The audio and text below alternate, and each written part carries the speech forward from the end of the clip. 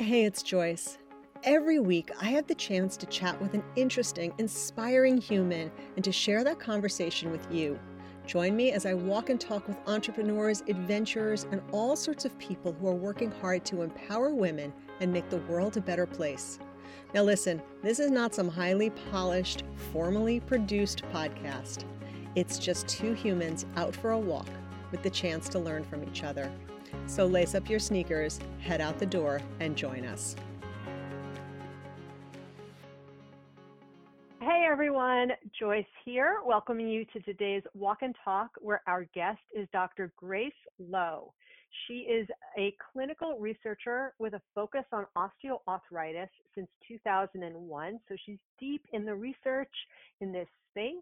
She's an assistant professor at the Baylor College of Medicine and chief of rheumatology at the Michael E. DeBakey, I may be pronouncing that wrong, VA Medical Center, and she hails from Houston, Texas. So Dr. Lowe, Grace, and I are going to talk a little bit about arthritis and walking and all the things, and maybe even the weather in Houston. So Grace, thank you so much for taking the time today. Well, thank you for having me. So I'm curious how you developed this interest in studying arthritis. Well, so I'm a rheumatologist, and the disease that we take care of most is arthritis. And so when I was a fellow in training, I actually didn't plan on doing research. I planned on just doing clinical medicine, but when I was doing my training, I actually really enjoyed doing research. And so the people who I was working with, they were very entrenched in studying osteoarthritis. And part of the reason for that is because osteoarthritis is actually the most common kind of arthritis that's out there. And we actually have the least available to manage and treat it. And so it's really a big public health problem. And although, as you nicely pointed out, how long I've been doing research. We haven't found a cure for it or anything, but we have made a lot of progress. And so, we'll be talking about this today, but I do feel like the paper that we recently published has been really a nice step forward in better understanding how we can manage osteoarthritis. And so, that's kind of how I got into it, and I just really enjoyed doing the research and asking questions and learning how to do research, and so it became the direction that I went into for my career. So starting at the basics, what exactly is arthritis? Okay, well, so that's a very good question. So it's, if you break down the word, arth means joint, and itis means inflammation. So it's an inflammation of the joints. And so this is a very broad term for any kind of inflammatory or really joint problem that you have in your body. There are lots of different kinds of arthritis, and osteoarthritis is the most common type, and that's the kinds that I tend to study and that I was mentioning before. So in people age 60 and over, around 30% of people will have osteoarthritis, whereas rheumatoid arthritis, which I think people are more familiar with hearing, people hear the term rheumatism, and so they think rheumatism and rheumatoid arthritis are the same thing. And so I think there are a lot of misconceptions about what these terms mean. But anyway, rheumatoid arthritis actually only affects 1% of the general population. So it's actually far less common than osteoarthritis. But rheumatoid arthritis can cause a very fast decline in people's clinical status, and so they need attention very quickly. It can be very debilitating very fast, and so those are the people who tend to get to medical care very quickly. And fortunately, we actually have lots of good medicines that are very beneficial in that condition, and so we're actually pretty good at treating that now. But osteoarthritis is in a different place where so many people have the problem that there's not really a great group of doctors that really are good at taking care of it. I mean, part of the reason is because of what I mentioned before, which is that there actually is not a lot of treatments that are available for osteoarthritis, notwithstanding doing some exercise, weight loss, and then physical therapy if you're already having symptoms, and then ultimately a joint replacement. And so, many providers don't feel like they participate that much in managing the condition. And sadly, a lot of patients actually feel like they can't talk to their doctor about this problem because, oftentimes when you go to your primary care doctor, you're often faced with more pressing issues. Like if you have chest pain, right? So that's going to supersede, hey, I have pain in my knee, right? And so it kind of gets pushed to the wayside very often, almost in every arena. And so it's in a sort of strange space where it's very common. It causes a lot of disability, but it's not managed very well. So I don't know if was that a good enough overview? Yeah, and I'm going to dig into a couple of questions there.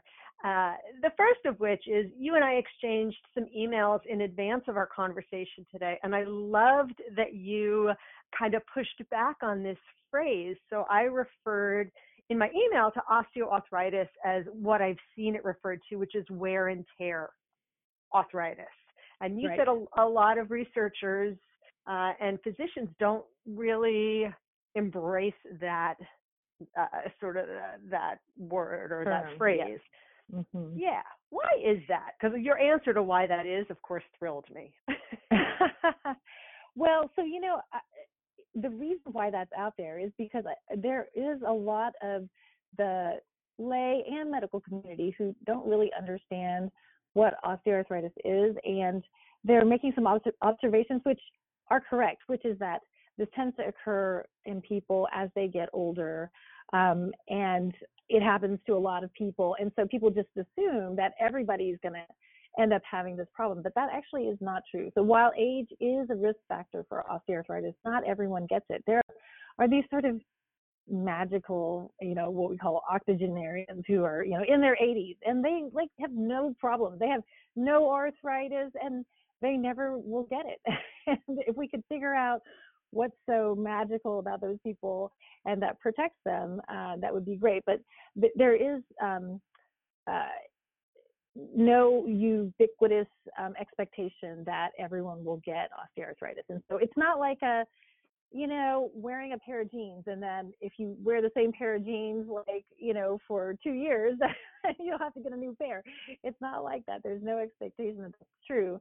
And in fact, our findings from the study that we're going to talk about, suggesting that walking is actually beneficial, actually really goes against that idea, right? So, the more that people exercise and use their joints, people actually generally do better. And while we're going to be talking about walking primarily, there are other studies that we've done that look at other forms of exercise that also seem to really support the idea that, most exercises, generally speaking, are pretty beneficial for osteoarthritis. And that's kind of the key that I zeroed in on, is this idea that your joints don't get worse by using them more. Exactly. Right? Yeah. We're not protecting our joints by doing less. Absolutely. Absolutely. And so actually I want to take this opportunity to also maybe debunk some ideas that I think people think of the joint as being, where two bones meet and just the cartilage, but that's not what it is. So a joint is the cartilage, it's the lining of the joint, it's the muscles around it, it's in the knee we have menisci, those special pieces of cartilage that help to allow movement to occur. There are ligaments that help to stabilize the joints. So it's the whole thing. It's not just the place where the two bones meet and that there's cartilage on the bones. So it's really important to understand that. And if you understand that, then that makes sense why exercise is beneficial. So when you don't use your joints, all the muscles waste away and the ligaments get kind of wimpy and people do terrible. So, it really turns out that the more you use it, the better off you are as far as, sort of keeping that joint healthy. And that, I guess, is why people in your field and your profession push back a little bit against that wear and tear concept, because when people hear that, they think, oh, I better not use it so much. I don't want to put additional wear and tear on my joints. Right. And I'll clarify this a little bit, that, it's most researchers in osteoarthritis who really push back on the term. Unfortunately, there's actually a lot of sort of misinformation, even amongst the medical community, about what osteoarthritis is. I have heard other doctors actually say, oh, this is the wear and tear kind. This is not the bad kind.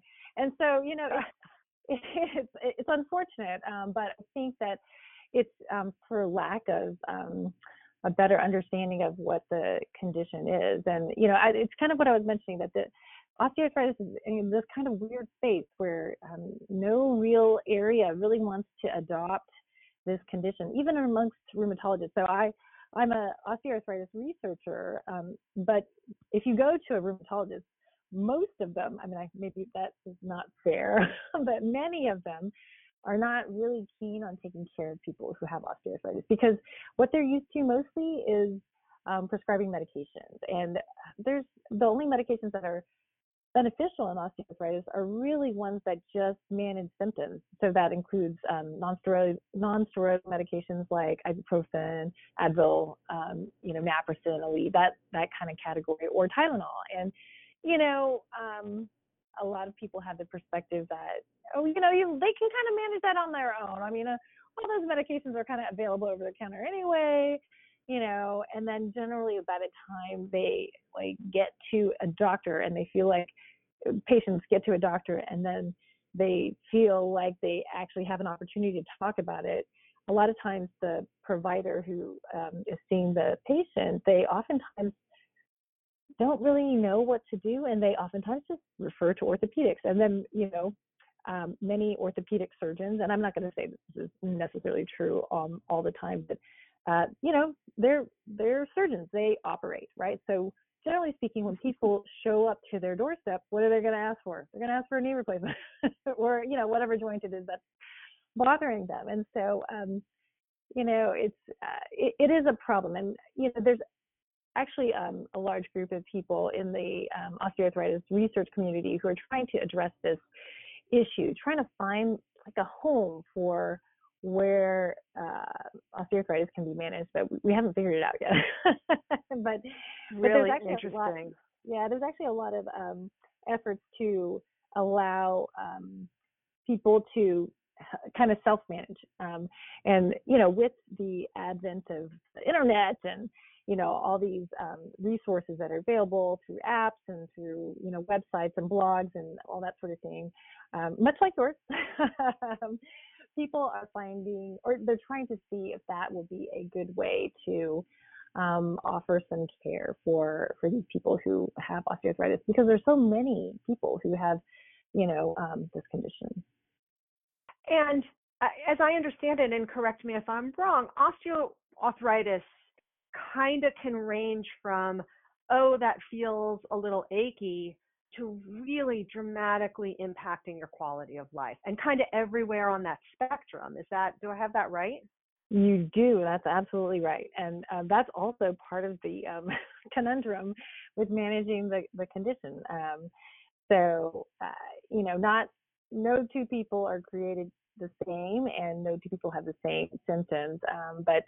But yeah, you can actually go from having hardly any symptoms to, basically every step you take, it's incredibly painful. So there's a very big let's get, if we can, into the research that brought us together, which is research that you and a team did around the relationship between walking and osteoarthritis symptoms and the development of, do you call it a disease, a disorder? Actually, how do you even refer to it? It is a disease. It is. Mm-hmm. So it's a disease that 30% of us walk around with. So that's great. Yeah, pretty much. Yeah. Well, the 30% over the age of 60. So, it is definitely a disease that has a predilection for older people, and it does increase as we age. But but anyway, it certainly is a disease. So the study that we did was we looked at people within this cohort called the Osteoarthritis Initiative. So this is a group of people who have been recruited in order for us to understand osteoarthritis better. And there's around 5,000 people who were included in the study, but in this cohort, we specifically wanted to identify people who had radiographic evidence of osteoarthritis at their initial visit, because we wanted to make sure that they actually had osteoarthritis. But we looked at several things. We looked at if when they started the study, if they didn't have knee pain regularly, if by the end of 4 years they then did have frequent knee pain, or vice versa. They started out with frequent knee pain, and then we wanted to see if they had resolution of their frequent knee pain. And then these people also had regular x-rays done at their baseline visit, and then also at their 4-year follow-up visit. And what we wanted to see is... Wait, Grace, let me just stop you for 1 second for okay. a couple of points of clarification. So just to make it clear, you can see evidence of osteoarthritis via an x-ray. Is that right? Is that the simplest way to identify it? You know, that's actually not a simple question. But it's a very good question. There are lots of ways to define osteoarthritis, but I would say that in order to standardize the definition best, a radiograph is the least expensive way to do it. And actually, it's funny, with the advent of MRI technology, everybody wants an MRI, right? If you have a problem with your knee or whatever joint it is, everybody wants to skip the x-ray and they would go right to the MRI. And so the problem with the MRI is that it gives so much detail. It's hard to know where the cutoff is of who has osteoarthritis and who does not. On a radiograph, it's very clear. Like, okay, this person has this osteophyte, which is a bone spur. Basically, it's basically extra bone that's grown in a particular location that is very clearly identified on the x-ray. And so there's common understanding that if you see that on the x-ray, they have osteoarthritis. Like, everybody would agree on that. On an MRI, I mean, I'll tell you, all bets are off. Like, people have very long arguments over who has osteoarthritis or not. So looking on the x-ray is a pretty kind of a sure-footed way of getting common and broad agreement on who actually has disease or not. Okay, so you started this study with a cohort of individuals who you were able to clearly identify these indicators of osteoarthritis. So you kind of knew what you were working with. Okay, and then the study spanned 4 years, which is pretty long. Yes. So this is a really huge endeavor that was funded by the NIH and by some pharma partners who really were interested in really understanding more about the disease. And it's actually a publicly available data set. So it was really meant to encourage anybody who has an interest in doing any kind of osteoarthritis research to be able to access this data, this very rich data sets where questionnaires and physical exam and x-rays and MRIs were obtained in a very systematic manner. So the idea was to not keep reinventing the wheel. So there are a lot of these investigators who all had similar questions, but then they all were sort of proposing to create their own cohort of patients. And the NIH was like, well, wait. Like, what if we just pull everything together and get like a giant data set and then really try and pull those resources so that we could look at things in a, in a more collaborative way and where we could have larger numbers in a given data set.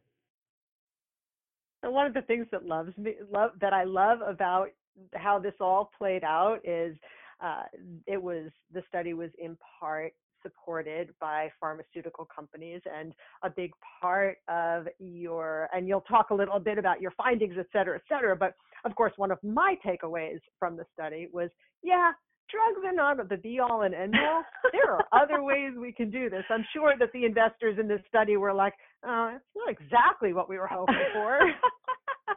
Well, what they were looking for mostly is what's called a biomarker for osteoarthritis, so that they could look for the drugs that would be beneficial. So, I mean, I don't know that they were unhappy with participating in the study, but I think everybody's happy to find something that is beneficial. But I do think that part of what is exciting about our findings is that the intervention of walking for exercise is readily available. It doesn't cost anything, and there are very few barriers to actually participating in it. So I think that that's really great. So within osteoarthritis, there has been this term which we call a DMOD, disease-modifying osteoarthritis drug. So the idea is that we're looking for something that can prevent structural damage to the joint, but also improve people's symptoms and their function. And it's you want people want to feel better, and you want to retard the progression of the disease. I mean, that seems to make a whole lot of sense, right? We want the integrity of the joint to be better, right? And so we want both. And for many years, we've just been unsuccessful at finding something that does both. Like, we'll find a medication that makes the cartilage a little bit thicker, but it doesn't make people feel better.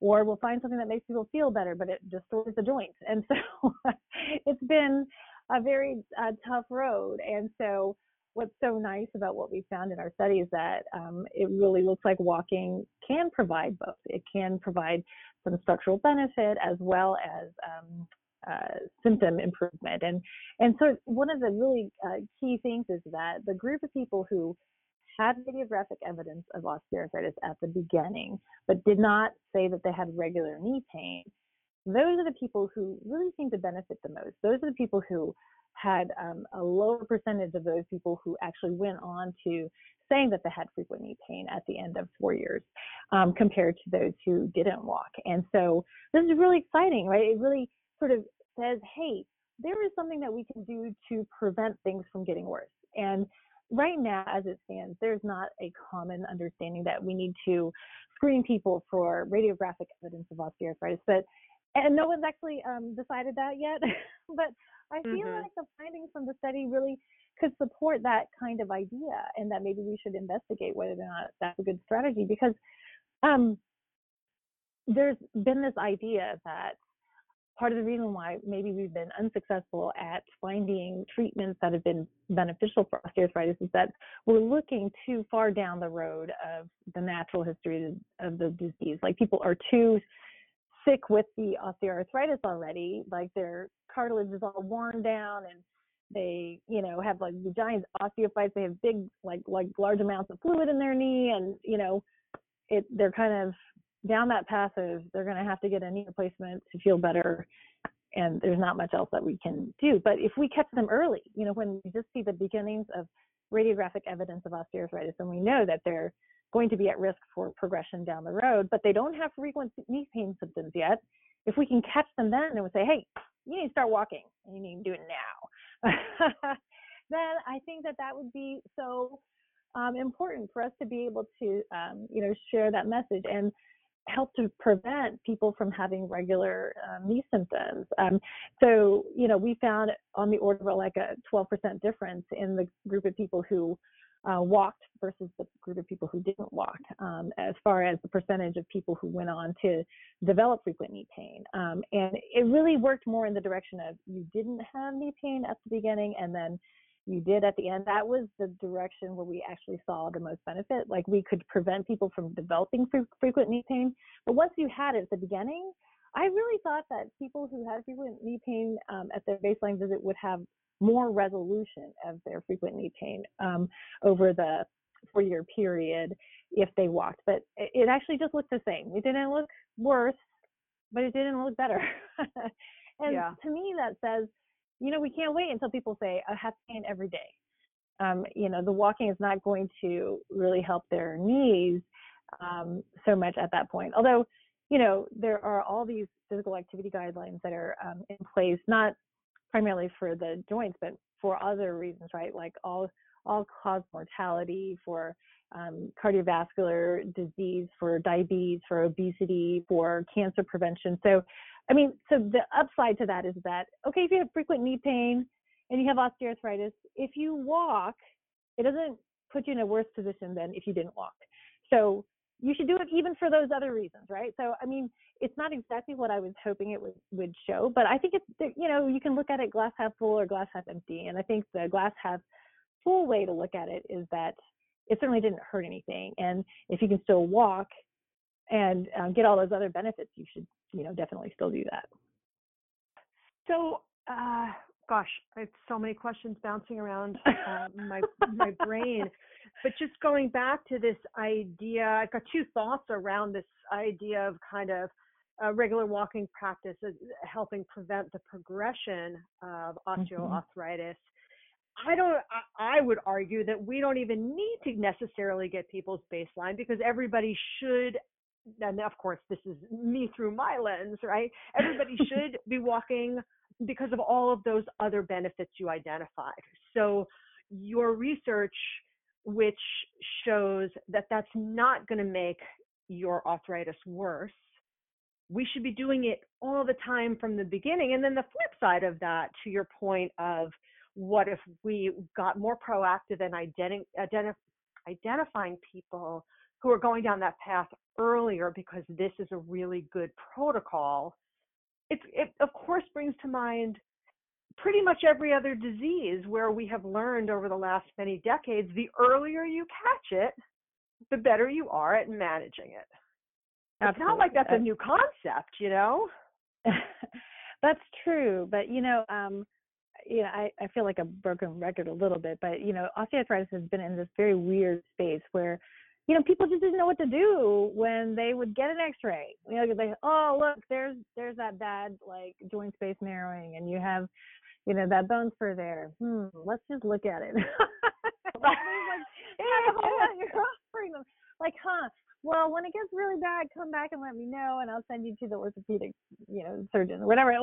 But the idea that now there's something that we can actually offer to people, I think is really exciting. And the other thing that I think is very exciting is something that you alluded to a little bit before, which is that there's been all this emphasis and focus on finding some pharmaceutical treatment for osteoarthritis to be this, quote, D mode. And really, I think that osteoarthritis is not like rheumatoid arthritis that is primarily driven by a systemic inflammatory problem. It's driven by biomechanical stress. And, I think that because it's a different kind of disease, we have to really think in those terms, that we can't just try and translate what we did for one disease and just move it right on to the next disease. It just doesn't work that way. And I think that the study really highlights that idea that we can't just focus on pharmaceuticals. We have to look at the biomechanics, and exercise is just a wonderful way for us to, roll that out. Yeah, they seem to me, again, totally from layman's terms or layman's perspective, completely different diseases, right? My dad suffers from gout from time to time, which I was surprised to discover kind of falls within one of these arthritis buckets, because it's just a completely different, maybe it's a similar symptom, but driven by a totally different biological mechanism. That's true. So gout does fall into the overarching umbrella of arthritis, but it is a completely different kind of arthritis to rheumatoid arthritis to osteoarthritis. But it is a different kind of arthritis. But putting them all in that arthritis bucket, I think kind of is confusing. It's a little bit confusing. It is confusing, though. That's what makes rheumatology. That's what gives me a job. Sorting all that out for us ordinary folk. Well, yes. I'm sorry. Go ahead. Go ahead. No, go I ahead. was just saying it's too hard to ask for patients to self-diagnose. I mean, that's what our job is as a rheumatologist, is to help sort that out, to help people understand which kind of arthritis they have. So although it is confusing for there to be so many things in the same bucket, that's the role of the rheumatologist. So that's what I'm saying. So that actually raises a really interesting question, and we're out of time, but I can't help it. I really want to ask. So I think for many people, and I don't know for sure, but my assumption is that for many people who are having some issues with their joints, some discomfort, some pain, their first course of action, of course, is to go to their primary care physician, because that's what we do. At what point should we be thinking, I should find a rheumatologist to sort this out or to help me sort this out? That's a good question. I wish I had a good answer for it, but I don't really have one. I would say this: when people are uncomfortable and they're not happy with how things are going, that's the time to go. But like, it's not going to be the same for any two people. And sadly, the issue that I raised before still exists, which is that patients don't feel like that they can necessarily talk to their providers about their arthritis. And then many providers, particularly primary care providers, they don't feel comfortable talking about arthritis, and they're oftentimes expected to cover these sort of areas. So there's actually a fair body of research that indicates this to be true. And I wish that I could tell you that there are all these like ways of addressing this deficiency, but unfortunately we're kind of going the wrong way for that. More and more expectations are being placed on the primary care provider. And to be honest, when I first was doing my training for becoming a physician, I thought I would be a primary care doctor. And then I was overwhelmed when I was starting to learn how to be a primary care doctor. Because you're supposed to know everything, right? You're expected to know everything, follow up on everything. Anything that's abnormal, you got to follow up on it. And it's such a big task. I have the most respect for primary care doctors. I think it's such a tough job. And I couldn't do it. And that's why I'm a rheumatologist, because I like being able to know a lot about one thing. That's just the way that I work. I'm better in that kind of context. And so I am glad that there are lots of primary care doctors out there, and I really do appreciate the work that they do, but I don't know how I would never be able to do that. So I would say then that the answer to this is that if you are having joint pain, joint discomfort, and your primary care physician doesn't seem to have answers for you, keep looking, because there are people who specialize in just this. And those are the people who, at least, they may not have an easy answer for you, but those are likely to be the doctors who are most knowledgeable on what is most current. And one of the things that is most current is your study, which I'll invite you actually to end with a takeaway along the lines of like, more walking is probably good for you and not likely to hurt you as far as that issue goes. Agree. Gosh, Grace, I have so many more questions for you. I have one last one. Sure. Your study focused, I believe, on osteoarthritis of the knees. And now, as I understand it, it can arise in any joint of the body. Why did you choose to focus on the knees? So the Osteoarthritis Initiative, which is the cohort that we looked at this question in, was designed to really hone in on the knee, because although osteoarthritis can occur in any joint, the most common joints that it occurs in are the knee, the hip, the small joints of the feet, like, when people have bunions and that sort of thing. And then also in the hands, like, so at the bottom of the thumb and then at the top parts of the fingers. So those are the most common places that people have osteoarthritis. And the natural history of knee osteoarthritis is relatively long. So the idea behind working on this joint first was that we had an opportunity to follow people over several years, and then it's not like they would go straight to a joint replacement right away, right? So we would have an opportunity to see how people do over time. And so it was really sort of an effort to start with at least one joint and try and really do a good job of really understanding that particular joint. And so within the Osteoarthritis Initiative, that is the joint that is the most closely studied, but there are lots of problems with people who have hip osteoarthritis and osteoarthritis in their feet and in their hands. And So there's so much to get to. So there's too much work out there for us to do. So, we can answer what we can look at, so I can't really speak to, what the impact of walking is on any of those other joints, because really the focus of this time frame that we were able to look at was the knee. Thank you so much, not just for your time today, but as an avid walker who is well into her 50s, I appreciate the work that you and your team and your colleagues are doing on a personal level. So thank you for that, and thank you for your time today. Oh, well, you're welcome, and thanks so much for having me. I really enjoyed it. Maybe we'll do it again one day. Okay, sounds good. Looking forward to it. Thanks so much. Thank you for joining us for today's Walk and Talk. Catch new episodes featuring inspiring guests every week in the 99 Walks app and all the places podcasts live. Until then, I wish you happy trails.